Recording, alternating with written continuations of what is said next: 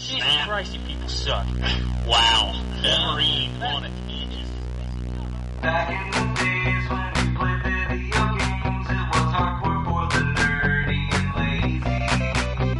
Now things have changed and all our video games are also for the casual and lady. But that's okay, you know the score. We told you a million times before. Playing consoles, not just games, is in the past. And every week you listen to the best damn internet radio crew. It's the N4G podcast. It's the N4G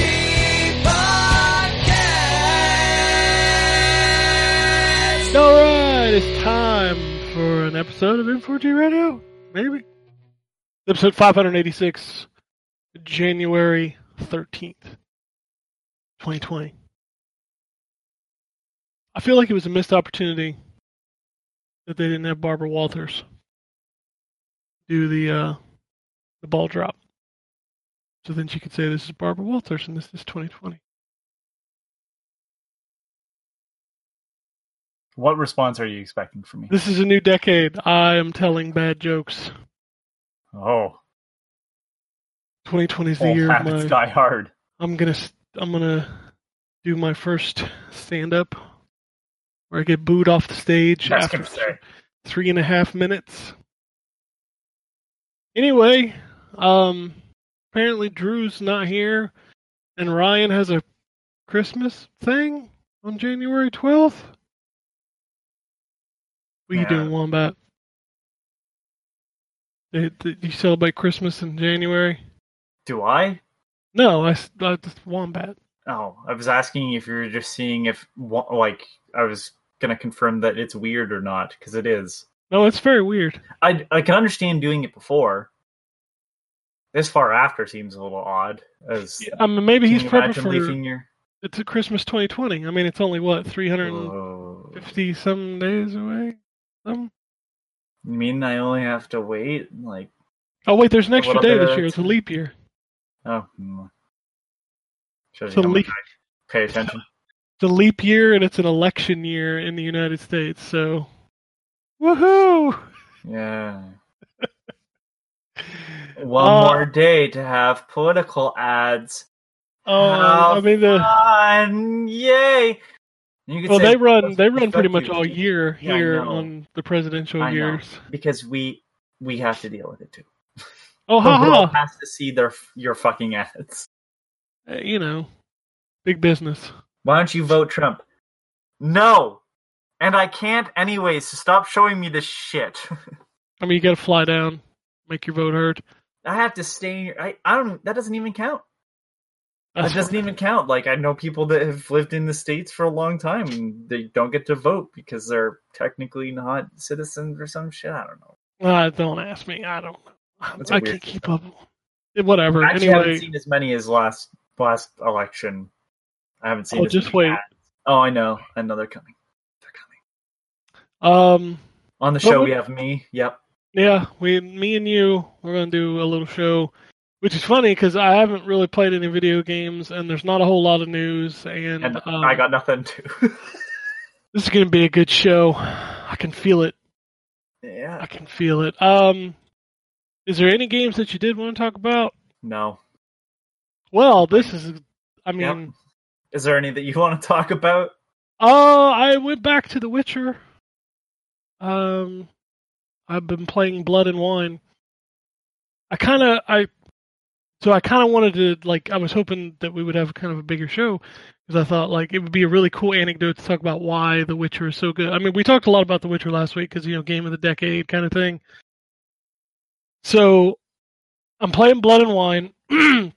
If you don't know kind of what that story's about, it kind of involves vampires, which is kind of cool. Right, blood.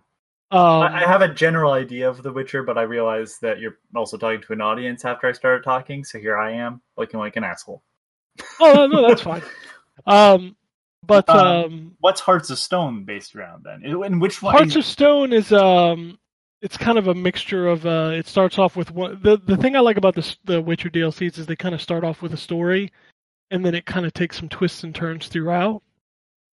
Hearts of Stone starts off with you looking for, I believe it's like this guy, and it evolves into like this story of revenge that you're doing for somebody. Interesting. Now, Yeah. do they have any order that you're supposed to do them in, or like they Uh, just kind of like is there a finality that if you get to the end of one part, it's like this is clearly supposed to be the ending? Hearts of Stone still takes place within the main Witcher world, and Blood and Wine actually takes you to a new area. And Blood and Wine's the one that's got the like windmills and fields and stuff. It's right? it's wine country. Right. Okay. Yeah, and in fact, you get your own winery. It's one of the things they give you for investigating the monster. All right. But that story has taken a turn. I won't spoil it, but I was trying to find the vampire, and it told me I had to go find this monster that supposedly had been wiped out by all the Witchers, but there was still one left, and he was cursed in a house full of spoons. So I was on my way to go, and because I had to get his saliva or just kill him and take his saliva glands. On my way there, I bumped into this dude who was attending to somebody who had been killed. That turned into me reenacting an elven like ritual and bringing to life a bunch of statues that I then had to kill. It's just that game. Then it winds up. I go and I get the saliva glands, but I sit down and have dinner with the monster to try to cure him of the curse. I mean, that game is something, man. Like you start off on this one thing, and you end off. It sounds like a D&D campaign. It is. And the thing with the elven ritual, that was a side quest. That was a side quest I just bumped into. I have this game sitting on my hard drive. Oh my god! And I know, and it's the complete version because, of course, it's like $15 for all of it now. Well, unless you want it on Switch. Well, I mean, look, there was, at least in that particular scenario, even though yes, it's dirt cheap everywhere else. If that is the only way you can play that game, they clearly had to put work into it to run on that console, and it's not like. In the case of other games where I go, really? At least that one's like, you're getting more than enough content. It's really hard to be like, yeah, $60 isn't worth all this. The $60 was worth it. I feel like I'm time, stealing the game at $30 or whatever I paid, or $20 or whatever I paid for it with all the content. I was like, that seems a little inexpensive, but okay. No, I'm I'm not argue. saying it's not worth $60. It's hard to say spend $60 on a game you can get for $15 everywhere else. Yeah, I understand that too. That's This is the the hard part. only scenario where I'd go, okay. Yeah, if little you have bit. another console, don't buy the Switch version. No, because it's not going to be nearly as pretty. No, and the But thing it's- about The Witcher is it is very pretty. It's one of those, like, Skyrim came out on the Switch at full price, and I went, alright, well, Yeah, I no, know thank it's got you. all the content for the, like, Nah, to be honest with you, that game, when you play it, it feels old, because it still feels like Oblivion, so even though it's 2011, you're really playing Oblivion too. I'm really down on kind of Skyrim's certain steps back, but it was like, by that point, too, that game was getting reissued on all consoles, and they didn't have all the features of they didn't have like the mod features of the consoles and stuff on that, because it wasn't the special edition or whatever the fuck it was. Yeah. Just But no, But yeah. if you have not played The Witcher, you need to play The Witcher. yeah, I know. And It's so good. I guess I can say what I've been doing instead then. I'm playing the Witcher of N64 games, and by that I mean that there's a lot of content, but in this case it's probably not all that great. And then it's Donkey Kong 64. Yay! That's I said not to a myself- that's not a Witcher game. No, but I said it's a lot of content. I mean, I didn't say it was good content, but like, the Witcher has a lot in it, and so does Donkey Kong 64, and that's where the similarities end. And I was just trying to segue into, I guess, talking about the thing I've been playing, which is Donkey Kong 64, because my smartass said, hey, next year, I'm going to 101% that game. And so I started up my N64 and playing it on tube television. I went, wow, this game's really freaking dark. I wonder if it's any better on the Wii U. And it was, so I had to start over. All right. The only really great thing about that game is the music. Well, That's about it. very, very good composers for those games. I think I want to say, I know Grant Kirkhope worked on it for sure, but I know Dave Wise had some compositions, but I don't think he actually did any of the music in it. And I want to say Graham Norgate did it as well, who did some of the Donkey Kong Land soundtrack. He technically wrote all the music, but the composition was from Dave Wise in some of those. And then did the music for Blast Core as well, which I think is one of the best soundtracks of all their games. But it's not horrible, but it's the example of, like, maybe sometimes there's just too much stuff. Like, dial it back a bit. Yeah. And fun fact is that because I'm playing on the Wii U, the ROM in it is only edited to have the, like, expansion pack warning removed. So if I were to save state the game rather than normal saving it, at some point in the save states, the game will crash because you spend too much. Like, that was the issue with the game and why it needed the expansion pack. The pack just stopped a bug from happening, which would cause the game to crash after it was left on too long, which isn't an issue for most people, but if you play over 10 hours straight, which, God, why? The game will crash, and that can happen on the Wii U version because there's no expansion pack. Yep. All right. Welcome to Stupidville. I played old games too. Better than Donkey Kong 64, I'm sure. Um. Oh, now I want to know. Well, no, I like this game a lot. Oh, don't know tell me a it's lot of Eternal people- Champions. Well, no. I was playing PS1 games. Oh, okay. Actually, I played a couple games that I wanted to see if I still liked them. Perfect Weapon. Let me tell you about that. No. First, I played Ghost in the Shell. That's a first-person shooter? It is, think Jumping Flash, and you kind of That's get. fine with me. I like Jumping Flash. It's kind of that you run around in the Fuchikoma tank. Yeah. And shoot things with missiles and guns, and then you can, like, walk up walls. And I want to say they did that on the PSP as well. There was a Ghost in the Shell game on the PSP, but it wasn't that. A remake? It was similar, though, right? I think it had that mode in it, but I also think Okay. it had, like, third person, because the PS2 game was a third person game. And then the PS1 game was like a Jumping Flash tank game. It was still fun. And then the other game I booted up, I remember this was a game that I talked to a lot of people that they should play, and nobody remembers this game, but it was Future Cop LAPD. I've only ever heard of the title. That game is so good. It's an EA published game, which is weird.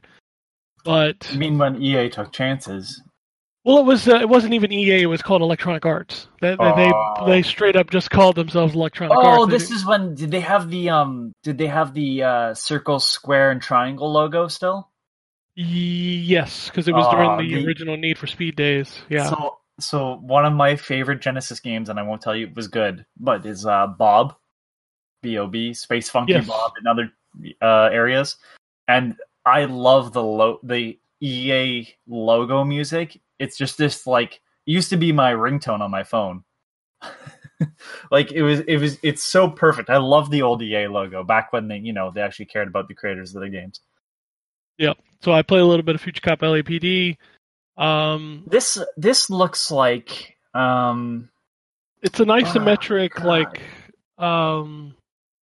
It's like an isometric shooter. If you can imagine playing that with a D-pad, Mm.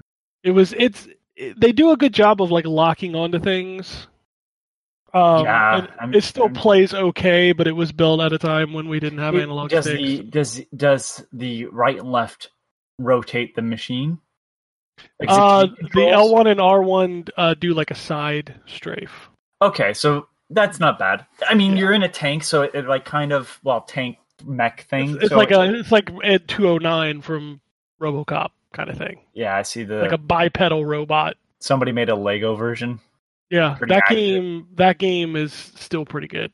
Have you seen the game Brigador? That name sounds familiar, but I don't. It's kind of like this. It was a PC game. I know that for sure. I don't know if it came to consoles. Yeah, I'm not seeing it on consoles. It's kind of got a similar-ish look. It's a bit more isometric. Like it's kind of got a more of early PC look to it, even though everything's 3D modeled.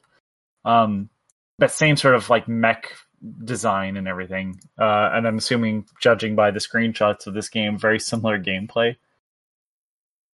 Might be up your alley, but I know you don't do PC gaming, so Yeah, I don't know. Well, I mean, I was playing games on my PC. yeah, I know, but that's something. It's not the same. Emulating a Genesis still feels like a Sega Genesis, even though it's not. I went through the trouble of I set up my retro stuff on my new computer because it's more powerful, and I was running Dreamcast and PlayStation stuff. So, I went through the task of buying an HDMI switcher. So I've got a cable that runs from that PC to my TV, and I literally press a button, and the feed goes from my computer monitor to my TV. Yeah.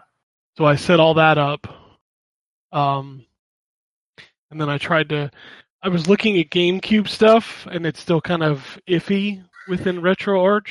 Yeah, well, that's the thing. So I was trying to use RetroArch, and I was like, I think I'd rather just deal with the emulators. Because I'm not, like, that's great if I'm running a system that doesn't really have an interface, but on my PC, I was trying to get PS1 to run, and I was just like, this seems a lot more runs complicated. great through Yeah, but I found it RetroArch. really complicated in comparison to just using EPSXE. Huh, I didn't have any issues with it as long as I was running Beetle with hardware acceleration. Okay. Because Yeah, Beetle will even let you, like, turn on and off the original boot screen. Something just felt off about it, and I was like, because I was trying to get it to play Perfect Weapon, which I know isn't the best example, but I was like, yeah, this something doesn't feel right, and it wasn't the game, which was bad. But well, there's two versions of Beetle, so maybe next time check to see if you're running the hardware accelerator. I mean, if you've got a PC that can kind of give it hardware acceleration. Yeah, I mean, that's not the issue. I used to run it on I used to run PS1 on a shitty laptop, so it's like, and have no issues because I used to play the Metal Gear Solid VR missions on my laptop. Yeah, Beetle with hardware acceleration has been the best for me.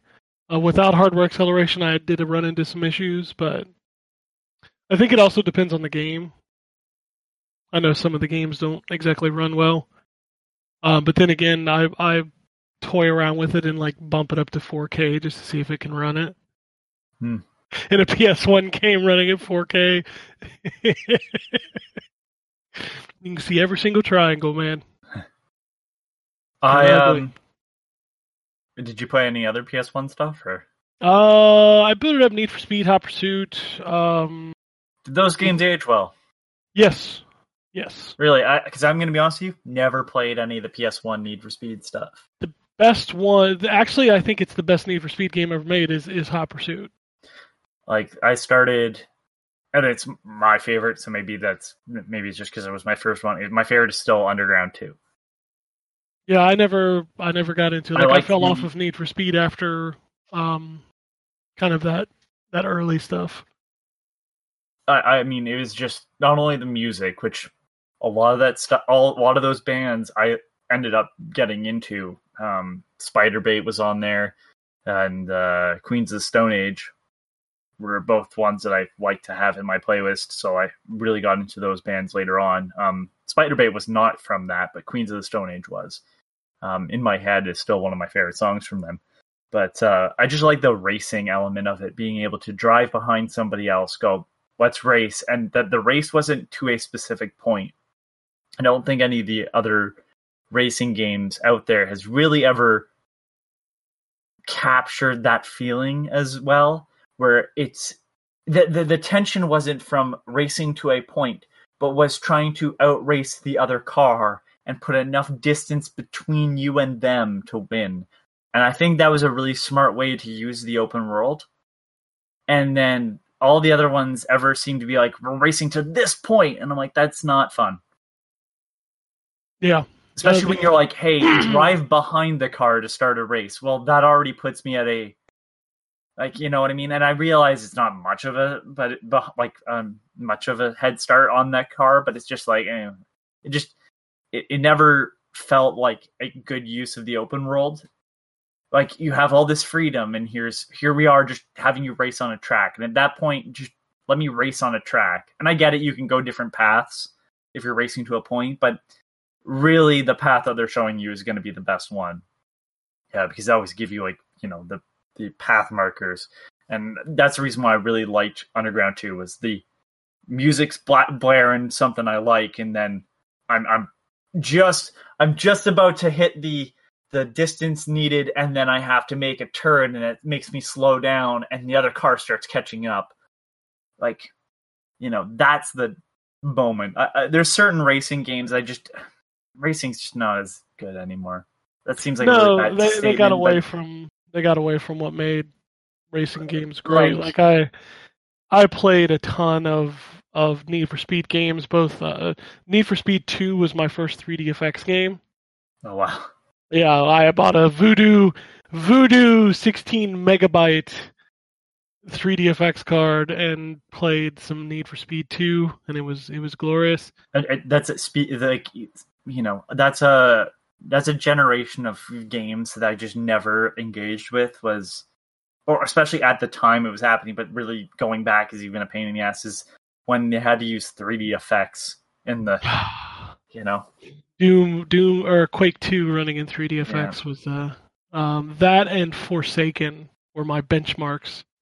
How many FPS could I get on my card using Forsaken's FPS tool?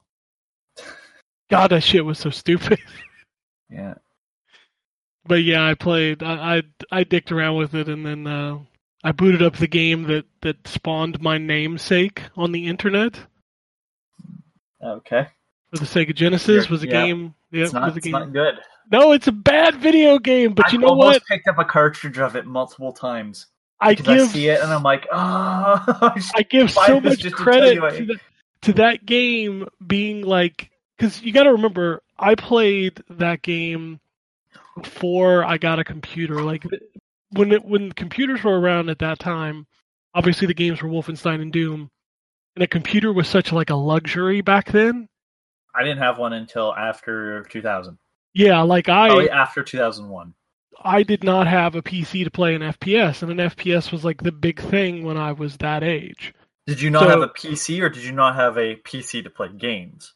I didn't have a PC. Okay, yeah. Same here. I grew up in a time where PCs were a luxury. I got at school only, and that was it. Yeah, you know, I got... one friend on the block has one. My first PC was a Packard Bell that my parents got me long after Doom was out. Like, I think Doom 2 was out at that point. I couldn't even tell you what the first... I want to say maybe an HP. Yeah, I mean, I had a... what did they call them? The Radio Shack computer before that. Tandy? A Tandy, and I had... The only game I had on it was Tetris. And the rest... Was it monochrome or color? It was color. It was like 64K. Obviously no mouse, just a keyboard. And the cartridges look like Atari cartridges. Yeah, because I just know that the Tandies, and this I only picked this up from Lazy Game Reviews or LGR. I mean, that's a channel everybody should watch, I think, if they have any interest in like old PC games.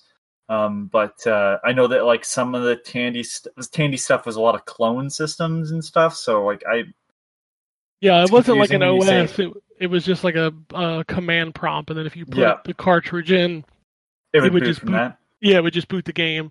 And I remember I had Tetris, and I had like it didn't just say Tetris on the cartridge; it also had the Russian name on it, which I thought was kind of cool. But back then, that was the game that I had on. Like that was my first computer, and then like my first Windows computer was the Packard Bell, and then the first thing I bought was Doom, obviously Of course. on a 3.5-inch floppy disk. Oh God! Now you could just fucking play Doom on your watch, just whatever. It's crazy. Yeah. Oh, I did also boot up that they patched the re-releases of Doom 1 and 2 for the consoles. Did you try Sigil? I did. Is it super fucking hard, like I assume it is? Yes, it's very fucking hard. Can I just say, like, I thought that was going to be more than what it ended up being? Yeah, I mean it's just a mod. It's just a well, mod. but it's not even like new enemies. It's just kind of like It's the same enemies. Yeah, yeah. it's, And then it was it's, like it's I don't know. literally just a Doom mod. Yeah, I thought it was going to be more when it was announced and everything. But I mean, not that I'm complaining. It's neat that one of the original creators came and made new stuff. Was kind of. I mean, they literally the update for this is like literally gives you the ability to download add-ons. Yeah, that's ingenious. I mean, for that's. Doom. I'll give them credit. They fixed it. They fixed that game. Yeah, I mean it's for Abysmal launch, $5. too. Oh For shit! $5, those things are good. Are they better than the Xbox 360 versions now? I think now they are because they fixed the music, they fixed the aspect ratio, and they fixed the frame rate. You've got the add-ons, so you can just, you can play Sigil, you can play Final Doom. There's another add-on pack on there that I haven't toyed around with yet. They added quick save, so you just pause the game and tap the RB quick save. Smart. They also added something else, and I can't remember what it was. Like original sound effects, I don't know what it was. I haven't had time to dig through it all. I downloaded them and booted up, play a little bit of Sigil. I was like, wow, this is a hell of a patch for a $5 game. Yeah, So, I mean, I think they had to do something to be kind of big because that launch was. the launch was a little rough. rough. It was. I still played through the entirety of Doom when they released them because every time that game gets released, I play through it again. And Doom is just a fucking masterpiece. I'm sorry. Oh, One of the best games ever made. I think even though the soundtrack's kind of got a bunch of stolen stuff in it. Well, I it think the soundtrack literally is kicks ass. Metallica and Nine Inch Nails songs. Well, no, the Nine whole- Inch Nails isn't involved in that one. I thought there was a couple tracks. No, not off the top of my head. I know Alice in Chains. I had know, some but too. Metallica is the first fucking level. Yes, Doom. Now I'm wondering. I'm wondering if there is. Maybe I'm wrong. I thought there was a Nine Inch Nails song in the first one. Maybe I'm wrong. Yeah, because at Doomsgate is Metallica Master Puppets. Yep. And they have a list of similar stuff. That's really actually. Yeah, pretty there's smart. literally Slayer, the Pantera, Alice in Helmet, Chains song. Alice in Chains. Yeah, that's Them Bones. That's how I actually got. That's how I actually got into Alice in Chains. Was I heard that and I was like, oh shit, this is based off of a real song, and so I got into the Doom 2's music because I never really played Doom 2. And I only knew the Doom 1 soundtrack from playing at a friend's house because my time with Doom was on Saturn. Oof. Oh wow, that's like the second worst version. Yep. But I mean, this Saturn has the same soundtrack as, I want to say, Doom 64, which is a different game, so I don't count it. But I did play Doom 64. And I think it's got the same soundtrack as the PS1 version. I think they're the identical. The PS1 version's got really like that ambient, creepy ambient. Yeah, the dark music, which is really good. Different feel for the game, but still worked somehow. But yeah, I never really was familiar with Doom 2's music because obviously Doom 2 isn't on consoles at that time. And so I actually got into Doom 2's music from Overclocked Remix, or OC Remix as they go by now. There was a version of it called Barrels of Fun from Maze Dude, which is Bye Bye American Pie, which is based off of Them Bones. And I loved it. It's like an industrial take on it. And I found out the original was based off of Alice in Chains, got into Alice in Chains big time, and I think I have everything from them now. Yeah. I'm missing their MTV Unplugged. That's it. It's crazy. It was a crazy time in my life. I'm not seeing any Nine Inch Nails. I'm seeing maybe Slayer, he did Judas some. Priest. He did the music in Quake. Yeah, he did the music in Quake, but I also think he did a mod for Doom. Probably. I mean, like they were doing some stuff together at the time, and then he didn't do the music in Quake 2, but I think it was one of the guys that worked on The Fragile, which is Nine Inch Nails' third album. Quake is the weirdest series because like it's a different game. Like the first Quake is a very much single player kind of story. Quake 2 was the multiplayer, but they tried that. Yeah, and then Quake 3 is straight just multiplayer, and Quake 4 tried to go back to Quake 2, and it's a weird series. And I mean, it's the same with Unreal 2, Unreal Tournament. Dude, Unreal and Unreal 2 were single-player games. Yeah, and then they're like, yeah, fuck that noise, right? Yeah, I still remember playing Unreal, and like it was another game that like would test your PC, how good it was. And like some of that stuff, like still the sequence where you go downstairs and the two monsters are in the hallway is still one of the most terrifying things ever. That was a good game. You want to remaster games, you should remaster the original Unreal. Give me like a straight up single player. I mean, it's such a weird thing when you like how many games are just kind of lost to time because of that. Like, I'm not the only person on the internet that cries about it, but like I love the first No One Lives Forever. I have it on PS2, which is not that game's just in a licensing nightmare. That's in a licensing nightmare. Yeah, but I like, love Shogo. Shogo was a great game. I'm not familiar with that. Shogo was built by God, I forget the name of the team, but they and also Sin. Sin, was that even finished? The first game was a full game. Then they tried to reboot it. And then that was the chapters or whatever. Yeah, they never finished. Like one, yeah. But the original Sin was a whole game, and it was really good. That game was good. It's just like there's a bunch of first-person stuff. Even though some of them ended up making it to Xbox, the original Xbox. It's just like there's all these little games that I just don't understand why they don't even make them work for modern PCs just to make a buck off of them. You're sitting on a license and you're doing nothing with it. Like, the only reason why Deus Ex, we got another one, was because they still sold well digitally. Yeah. I mean, a lot of these games, though, are just in licensing nightmares. I mean, you have a studio closed down, and then... you can't get the rights are sold off to some conglomerate that doesn't care. Even I don't know how.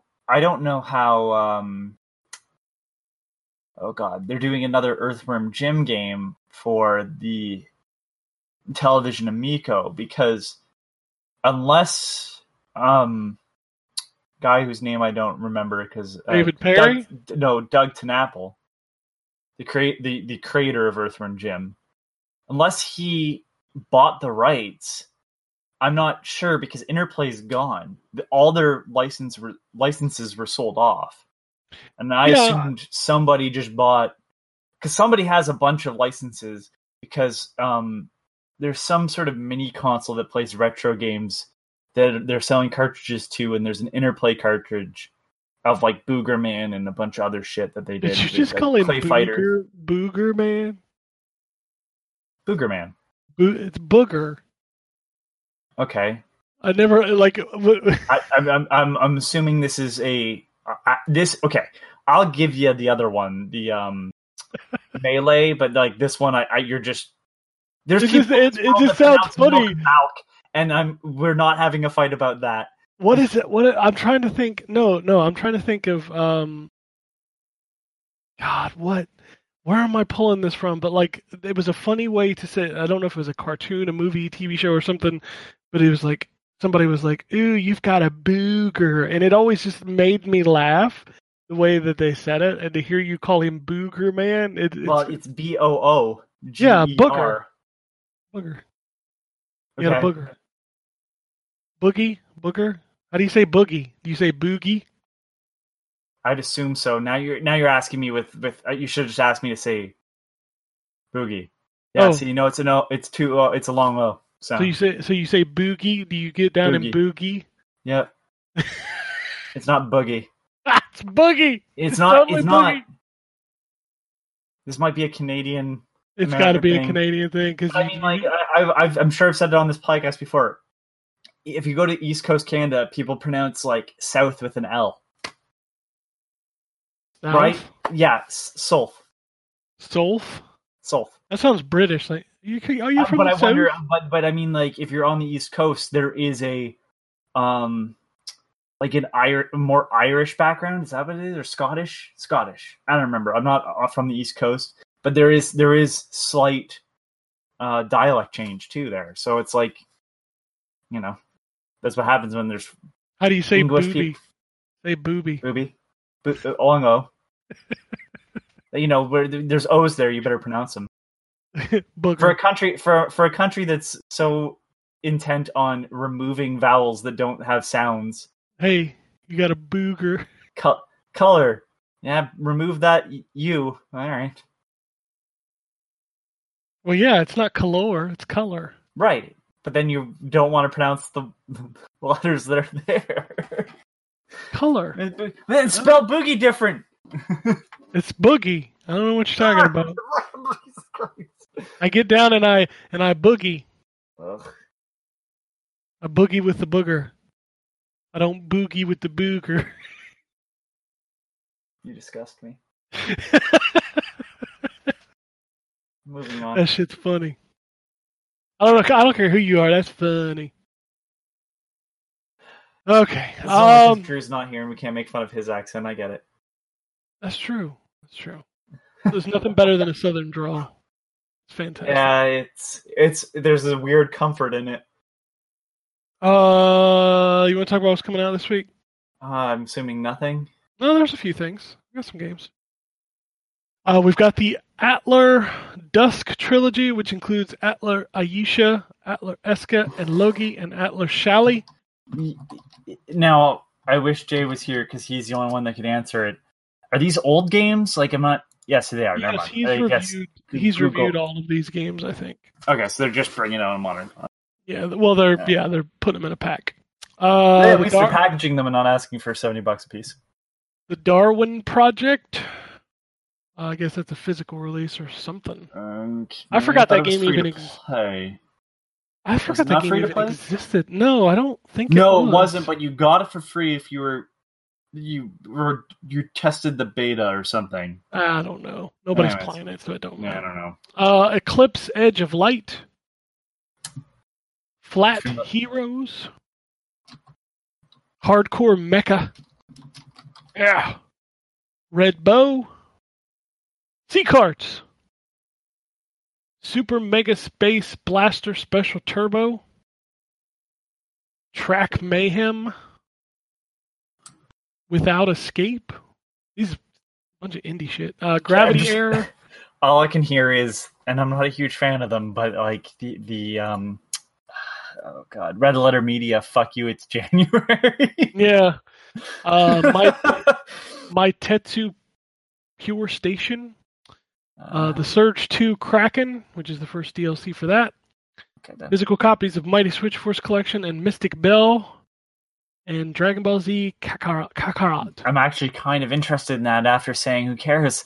What a weird coincidence. I started watching, I was like, oh, they're kind of just doing a 3D version of Legacy of Goku, which is, I'm going to be honest, the first game's kind of crap. The second one's really good. It's a really good Zelda clone. And so, like, to see them doing a 3D version of that saga, the Cell Saga.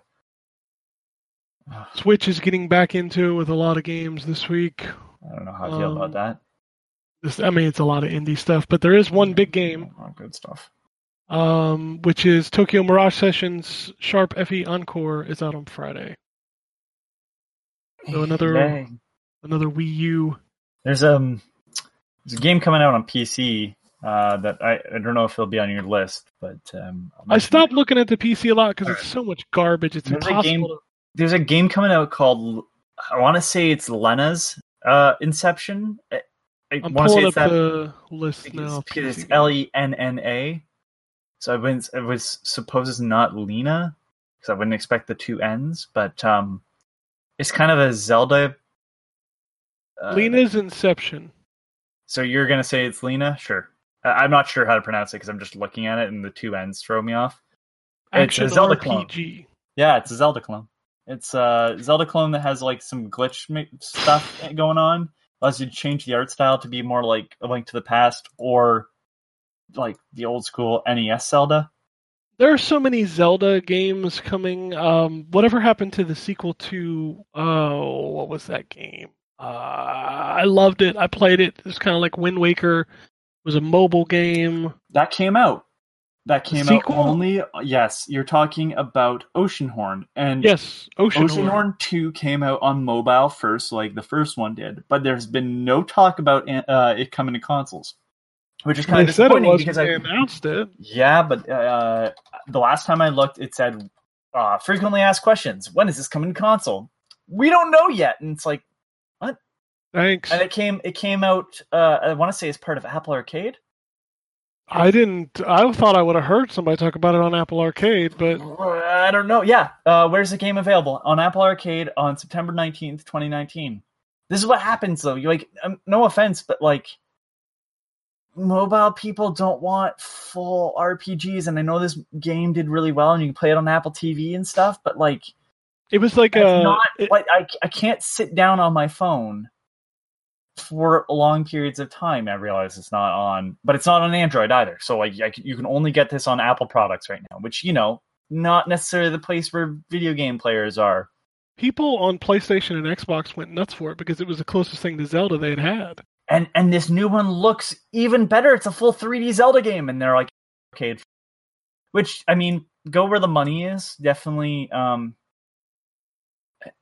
do that. But like, Oceanhorn 2 received generally favorable reviews. It has been described shortly after launch as Apple Arcade's killer exclusives. Great. Cool. I have an Android. I have an Apple iPhone, but I'm not going to play it. Right. Like, it's just it. And at one point on their website, which is not there anymore, they had a frequently asked questions, and it was like, don't ask about console. Well, then don't expect my money. Let's talk about news. Yeah. There's not a lot, but there's a couple things. Is it just me? Or is WB Montreal Games just giving you the finger at this point? Yeah, I mean, like, how did... Wow. Like, they did it again. Like, they teased in September, right before a couple of shows, including XO19 and, and nothing. Can I don't know how to put this without sounding really shitty, and that's not my intention, but, like, I really like the Arkham games. I do too. They are not worth this amount of hype. No, they're not, especially not one from the guys who made Origins. Origins was good, but not fantastic. Yeah. And I realized that with Arkham Knight After was a very different game, and people didn't like it, and it's not as bad as everybody said it was, but I mean, there was issues. I get it. But, like, there's a we all fine kind of line know between- what to expect. Like, I don't know what, like, you're hyping up something that we just want, and every time you do it, you don't follow up with that hype. And somebody was like, yeah, they keep following this up with symbols, we'll finally get this game in 10 years. I don't remember who tweeted that. It's not even that, like, but you're walking a fine line of teasing and just being annoying. Well, I don't know how many times we've had to hear about, like, Rocksteady hasn't said a word. But that's not. You're right. It's an insider. Insiders with air quotes. I keep hearing what they're that. doing, but Rocksteady's been completely silent. Which, Right. good on them. They're not ready to talk about it yet. About it, yeah. It's like,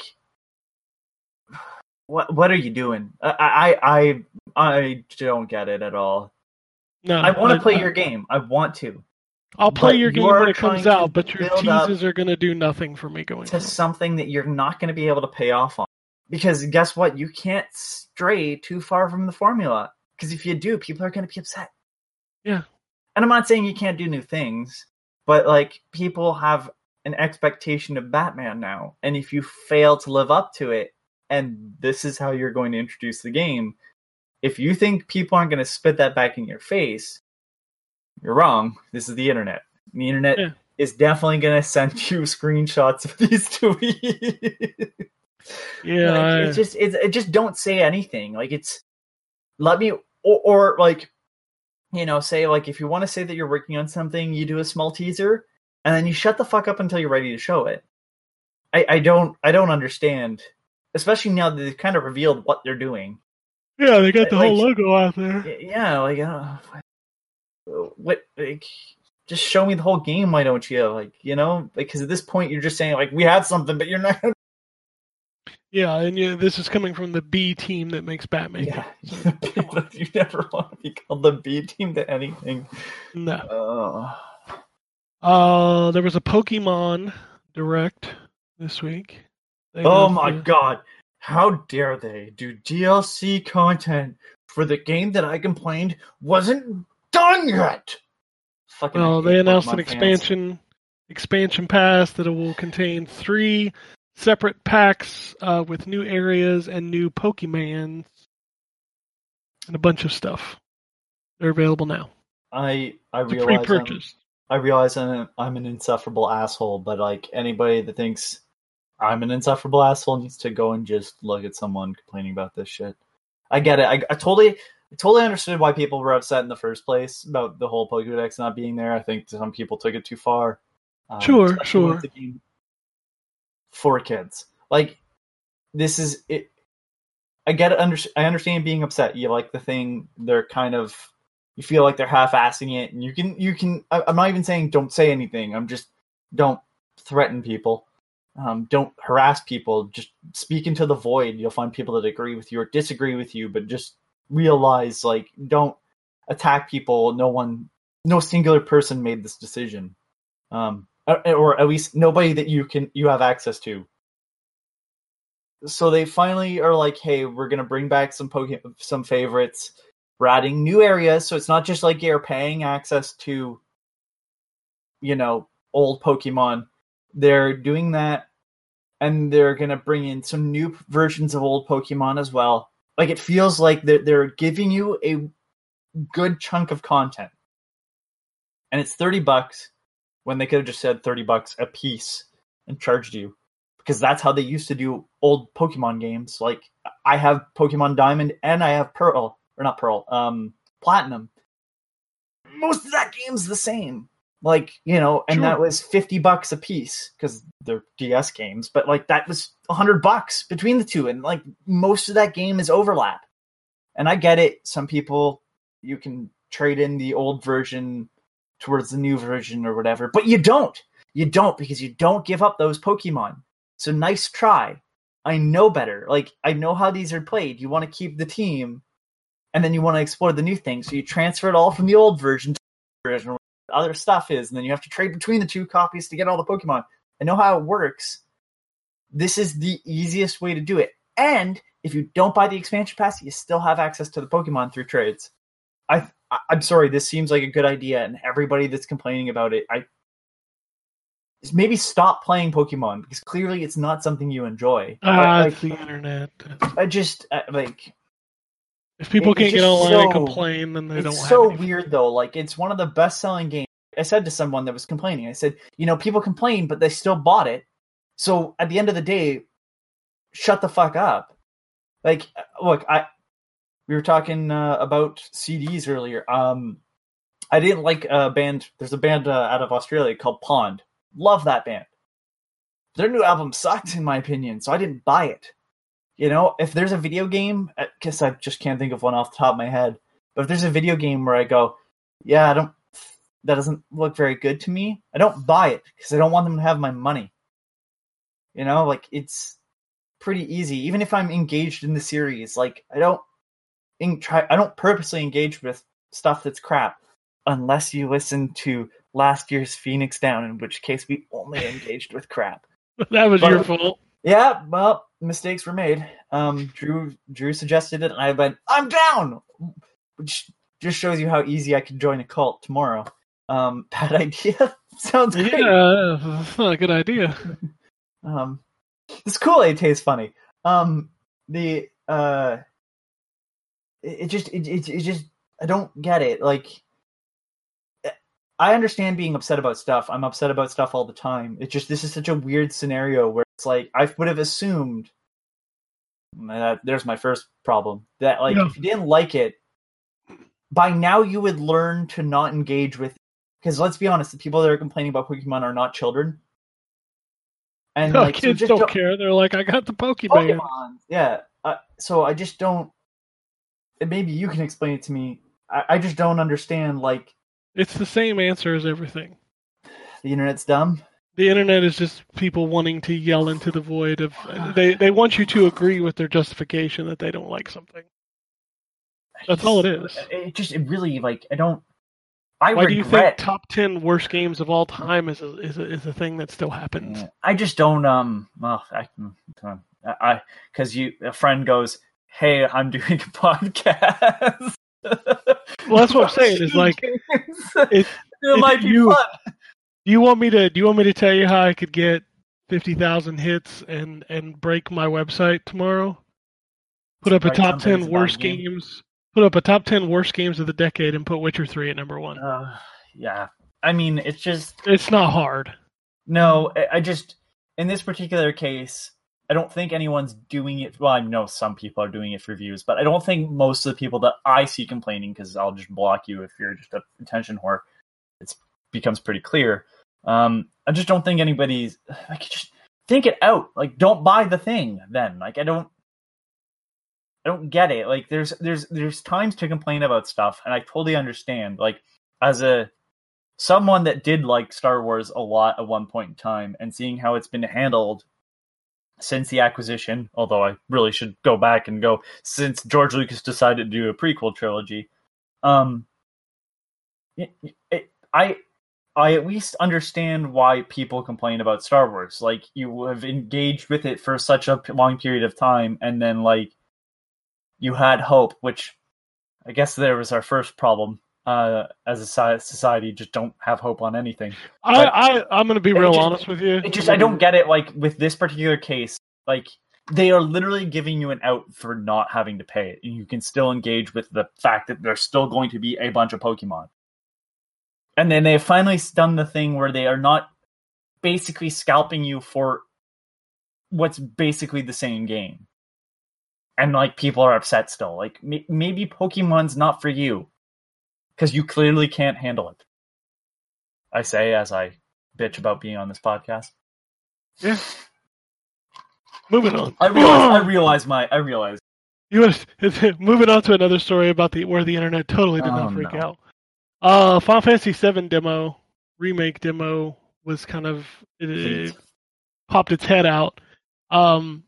They've now confirmed that the demo will release the same day as the game, so y'all can stop waiting.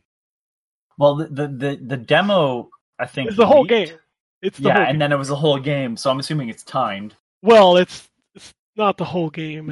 It's 1/16 of the part one. Okay, all right. Whatever. Well, I was going to bring that up, but you know what I mean. I mean, it's just another thing for people to tweet about. It's fine. My thing is that I'm just shocked that they're not. I just don't. This is. I don't care. Okay, at this I know. point. I'll play I'm not going to say It's anything fine. about. But my whole thing is like, this feels like how Disney approached Star Wars. That's never enter with a plan. have a set line of, like, these are the things we're gonna do. And right now they're just like, so this is game 1 of ? And it's like, oh, okay. Yeah. Yeah, I mean, I'll still play it. I'm not, like, I don't hate the idea. It's just really odd that they just don't have a full through plan.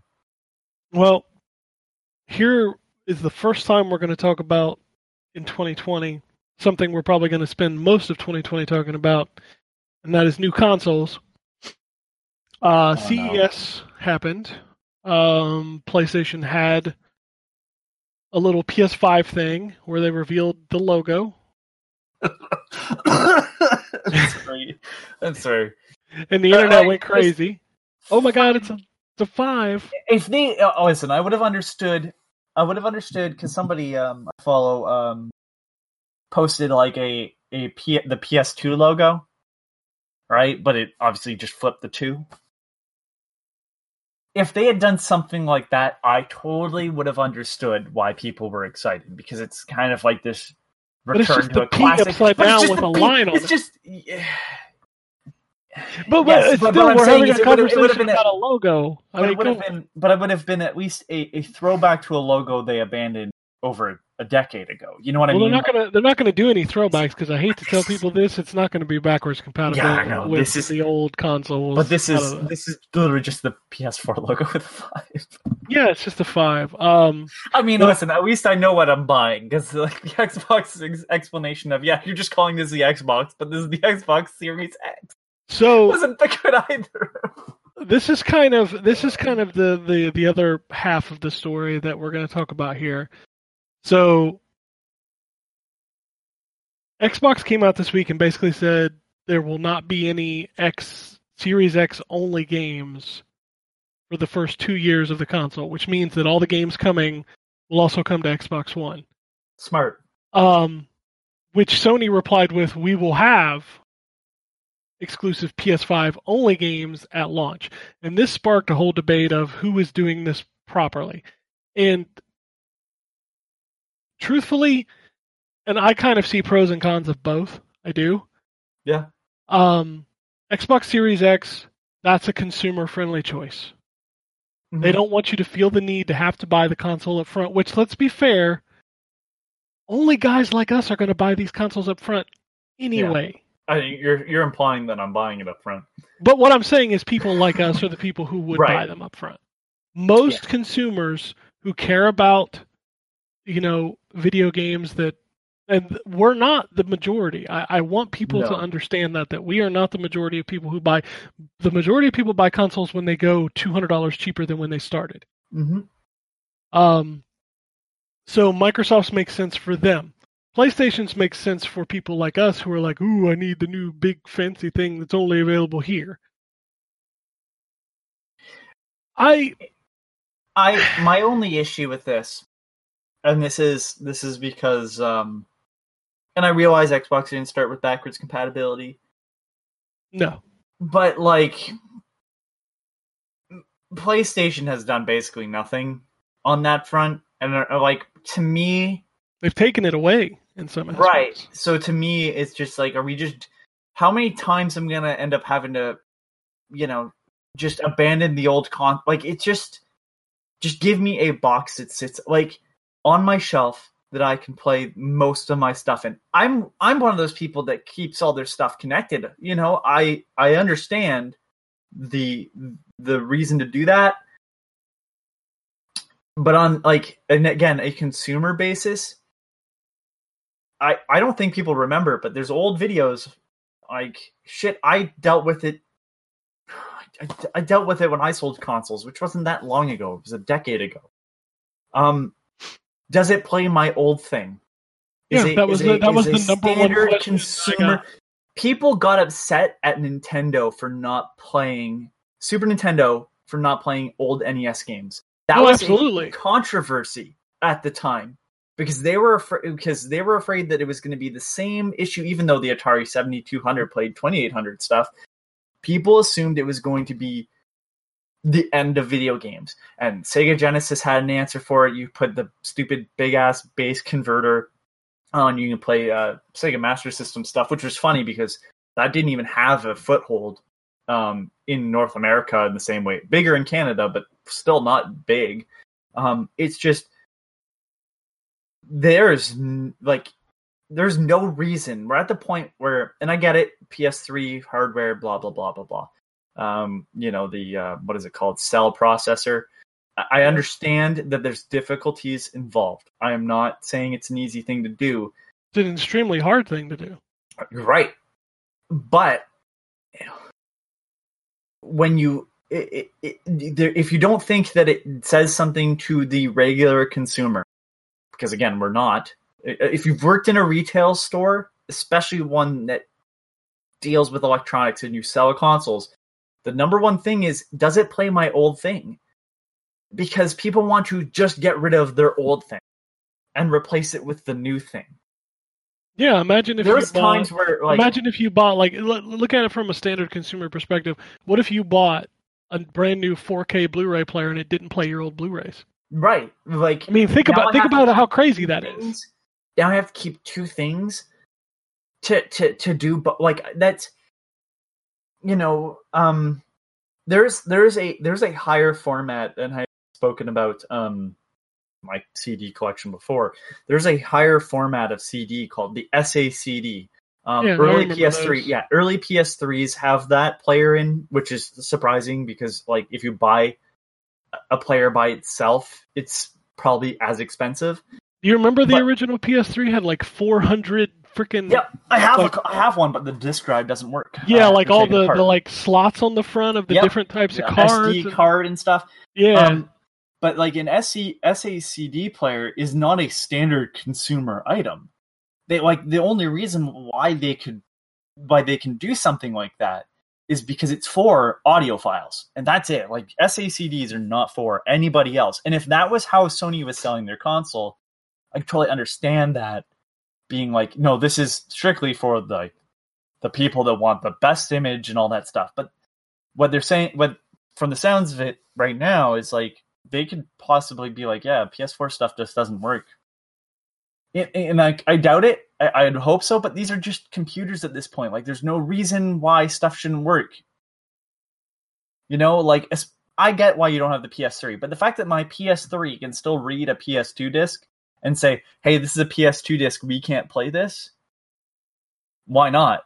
Like, it's like, especially when the later models of the original PS3 model, which is the big bulky one, they weren't using hardware to play PS2 games. It was using software. The emulation on the first model was hardware based, and the second run of base models were emulation based, and then they switched to the slim model, which had no emulation, but it can detect that it's a PS2 disc. So, like, to me, it should have been able to play it still. If I'm willing to pay at some point to play my old games without having to have a bunch of consoles hooked up. But for right now, I want to play PS2 stuff. I need my PS2 connected. My PS1 has to be connected to play PS1 stuff because my PS2 can't play PS1 stuff via the cables I have to my television. I think that might be the issue. It might also be the fact that my PS2 is soft modded, but my PS3 only plays PS3 stuff and PS1 discs, but not all PS1 discs, and then PS4 has to be hooked up. And I realize that, yes, I have to have my Xbox 360 hooked up, and my Xbox One hooked up to play all my stuff, but like, there is enough carryover where I wouldn't have to unless I really wanted to play one game. And It's just, I don't know why that wouldn't be the marketing at the time where you make the most amount of money up front. Like, you don't start making like big bucks until the very end of a console's life cycle. I understand that, but like, maybe have your people get into your ecosystem early on is important, because that's how you kind of win. Well, that's kind of what What I'm saying? Microsoft is doing, and that's the pros that I see on their end is, like, when you launch the Series X, there's going to be thousands of games you can play on it. And I can tell, so on a like back, and you did the same thing.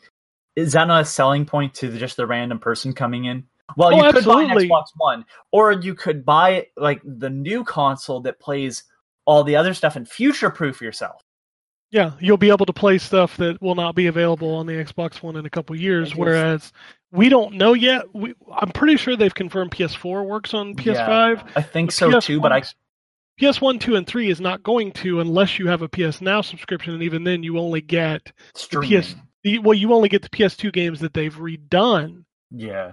You don't get old PS2 games. You don't get old PS1. You don't get any PS1 games, Yeah. and you only get a selection of PS3 games. It doesn't make sense to me. And I like more exclusives from Sony. Absolutely, they have the better. I mean, currently, right But it now, just- if you told me to pick a company for just first party games, it would be Sony, hands down. I mean, God of War, Spider-Man, Horizon. I mean, you can't beat those. That's Yeah. not the question here. The question is, and I think this is the problem Microsoft gets themselves into every time. The narrative is becoming, well, everything is going to be just Xbox One games. Well, no, it's not, because all the third party stuff is next gen games. And that saying that, like, if people that say that to me, like, are idiots, because like we have hit the point, especially with PS4 and Xbox One, these are just boxed PCs.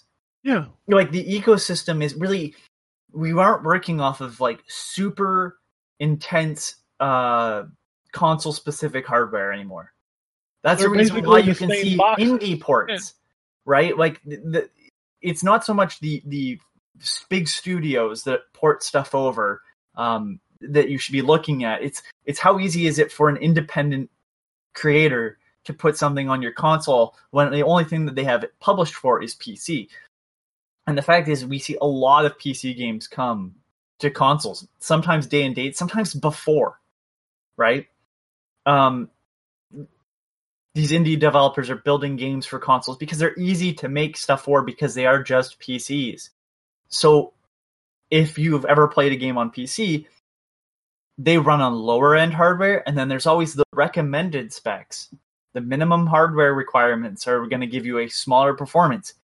We should be at that with consoles. Like, yes, the new Xbox stuff should run on my old Xbox One and run on the new hardware using those higher specs. And we've already proven that is a possibility with the current two consoles, the Pro and the Xbox One X. Like, to me, like, Sony saying, like, we're going to have exclusives and you have to buy our new console. Why? I need a good explanation as to why that is. Other than, we want you to buy the new thing. Why do I have to engage with that when, like, is there a justification? Are you using cell processors again? Like, is it hardware based, or is it just because you just didn't want to put in the little extra legwork and I have to now shell out? Right? Yep. Like, to me, like, viewing that as anything but negative against Sony seems wrong. And I'm not trying to defend myself, because, again, I've only, like, before I started writing for the site and doing this podcast, my Xbox One didn't get a lot of playtime. And I only get codes on there because that's what you've asked for, so people generally send us Xbox codes. Otherwise, I still prefer playing on my PS4. I prefer the larger buttons, the flat, larger buttons on the PS4. The analog sticks are whatever, but I prefer that controller. It's a little bit lighter and everything. But I don't mind playing on the Xbox because I have access to, like, a ton of shit.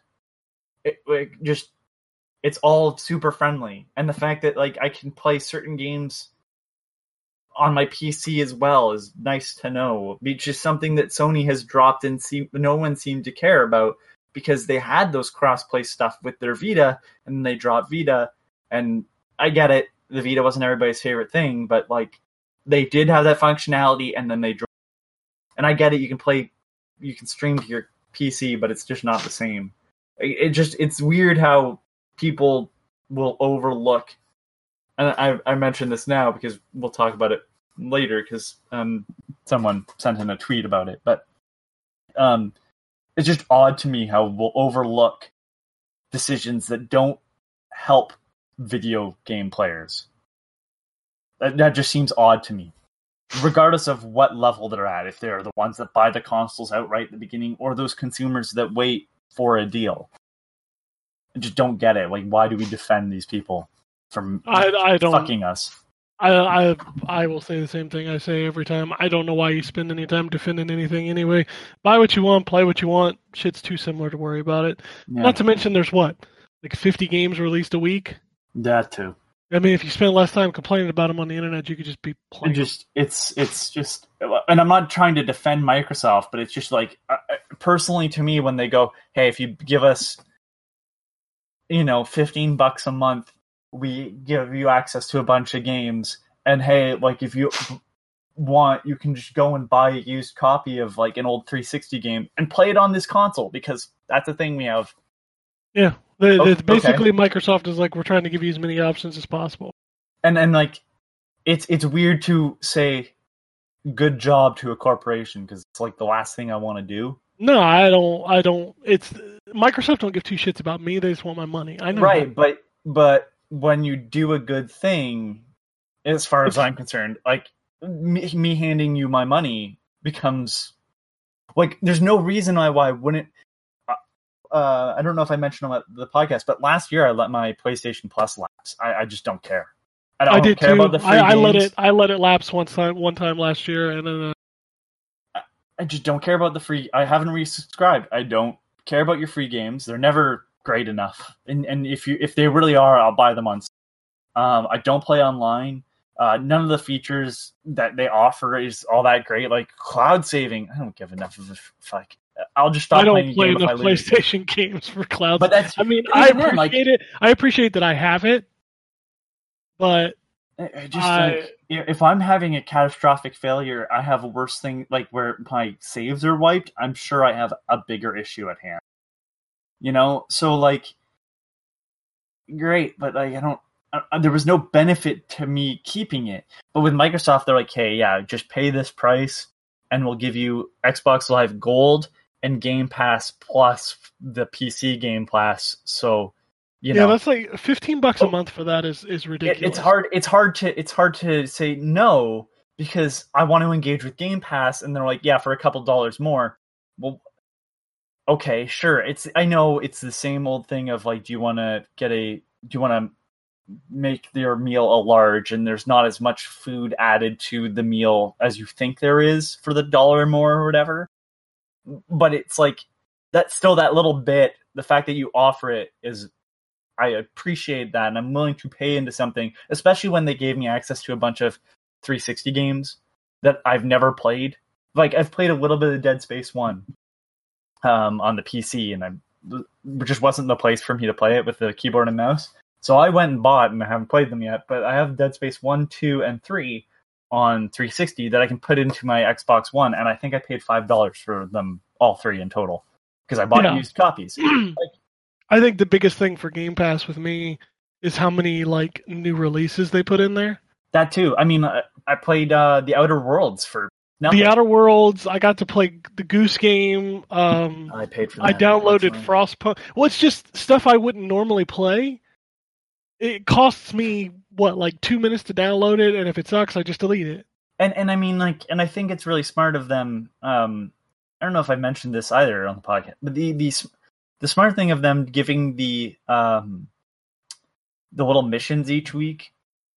Yeah, I don't engage with them, but the fact that the fact that they're doing that helps indie devs to some extent. Like, I don't know what the payout is on the indie dev side, but having people talk about a game is a good thing. See Rocket League, right? Yeah. Like, they gave that game away for free, and the people started talking about it, and then it blew up. And people still play it. Like, I realize it's not as big anymore, but it's still big enough. People talk about it. Like, Psyonix has a studio still because, I mean, they made that game before and it just didn't hit. And then it got to PlayStation Plus, and then people started engaging with it more. So it just recently. Sorry? They got bought. Yeah. Epic. Yeah. But I mean, it's just. Yeah, it's I don't know. This is the first time in like a console. I don't usually buy the consoles when they come, mainly because I'm cheap. But it like this time around, I'm actually thinking of like, okay, if I buy an Xbox One X, or sorry, Series X. See, this is the worst naming scheme ever. Xbox Series X. If I buy one, I can unplug my Xbox One. Mm-hmm. Yeah. Holy shit. Because it plays everything that machine plays. Fucking, that's so smart. Like, oh, I'm willing to pay a little bit because more for a console instead of waiting for a sale because, hey, it'll just replace the thing that's there. Okay, perfect. I'm this is one of the first times where I'm actually thinking about buying a console on launch. Yeah, it's because crazy. of that. It's crazy. We've gotten to the point where there are less barriers. Yeah. I like that. I mean, Also- my favorite game of the decade. Like when they release the sequel, I still would be able to play with people who have it Yeah. on whatever console I want to play it on. You know, I'm just gonna say the fact that like Microsoft has come out and said like the reason why they're not releasing Xbox Series X exclusives is that they don't want to betray the customers that just bought an Xbox One X or an Xbox One S yeah, there's or like whatever. 50 million of those machines out there. Why would Like you that, not but want I those mean, like games we to just be had there? Christmas. We just had Christmas, and it's like Yeah. if you think everybody's plugged into what Xbox is going to come out with next, you're absolutely wrong. You're listening to a gaming pod. Yeah. So Anyway, I'm excited. Yeah, it's going to be a great year for this kind of stuff. It'll be interesting to see. I expect Sony's going to like do their PlayStation thing soon. I think that's where Assassin's Creed will show up and this Batman whatever game it is. I think Fucking those are better going to for be Batman. Well, I think those are going to be kind of like tentpole things for Sony's reveal. Like this new Batman, this Assassin's Creed, these will be PS5 launch titles or something like that. I don't. But it's going to be a crazy year. You know, E3 is going to be crazy. I'm assuming Microsoft will do another EXO right before the system launches would be my guess. Probably a lot of really new and exciting games announced this year that we don't even know about yet. It's going to be a good year. Yeah. But we've got time, and I promised I would do this week. The last week's game of the year from our listeners. Yep. I've All right. got... Now I think Curtis sent in. Oh no, that's the games of the decade. He nailed it down for. He has. I've these got games one of the email that I year. got, and then I've got some tweets. You have Dustin the tweet sent from me. last. Okay, Yeah. you have the tweet from last week as well up, or Yeah, I've got all the Okay. tweets from last week, All and right. I've got an I email had that them was. up just in case. I've got Dustin's top 10. He sent me an email. Number 10, Division 2. Number 9, Greedfall. Number 8, Astral Chain. Number 7, Pokemon Sword. Number 6, Code Vein. Number 5, Luigi's Mansion 3. Number 4, Slay the Spire. Number 3, Final Fantasy 14, Shadowbringers. Number 2, Resident Evil 2. Number 1, Sekiro.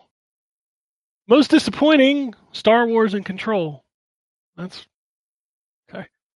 Yeah, Worst he explained why he was just from. I can see Star Wars. I can Control. I don't know. I can read out his. He said Control mainly for being overhyped. Okay. I didn't feel like it was hyped at all. I mean, I guess after the fact. I mean, I talked that game up. I mean, sure, after people played it, maybe, but But his other thing was all the interesting stuff being in the side quest. I get that, and a lot of the interesting information is also in like the notes that you find. Yeah, I assume that's what he was talking about. Yeah. Worst game, Travis Strikes Again. You know, I wanted to like that game a lot more than I did too. I totally forgot that game came out this year. Did the Switch version launch this year, or was it last year? Because I know the PS4 version came out this year. I don't know, man. It don't matter. That was a game like I was like, and then I saw what it was and went, never mind. Yeah, it's very repetitive. It's just a hack. Like I've heard it's better co-op. I don't know. Yeah, there's the problem. Most anticipated Final Fantasy VII remake. Craig tweeted last week, my friend Pedro, fantastic game that came out of nowhere. Matt says Gears 5 is probably up there with the game of the year for me, though SOT is as close as it has been my most played. That's Sea of Thieves, I'm assuming. Oh, okay. What are your most improved games of the year? I don't know. Like that's kind of hard to say because like you play a lot of games that change. I don't think you do. Yeah, no. I'm just trying to think Overwatch. of stuff that... Overwatch is the only game that I play a lot of, and I think it had a big year with Roll Queue. But I mean, I'd played it anyway.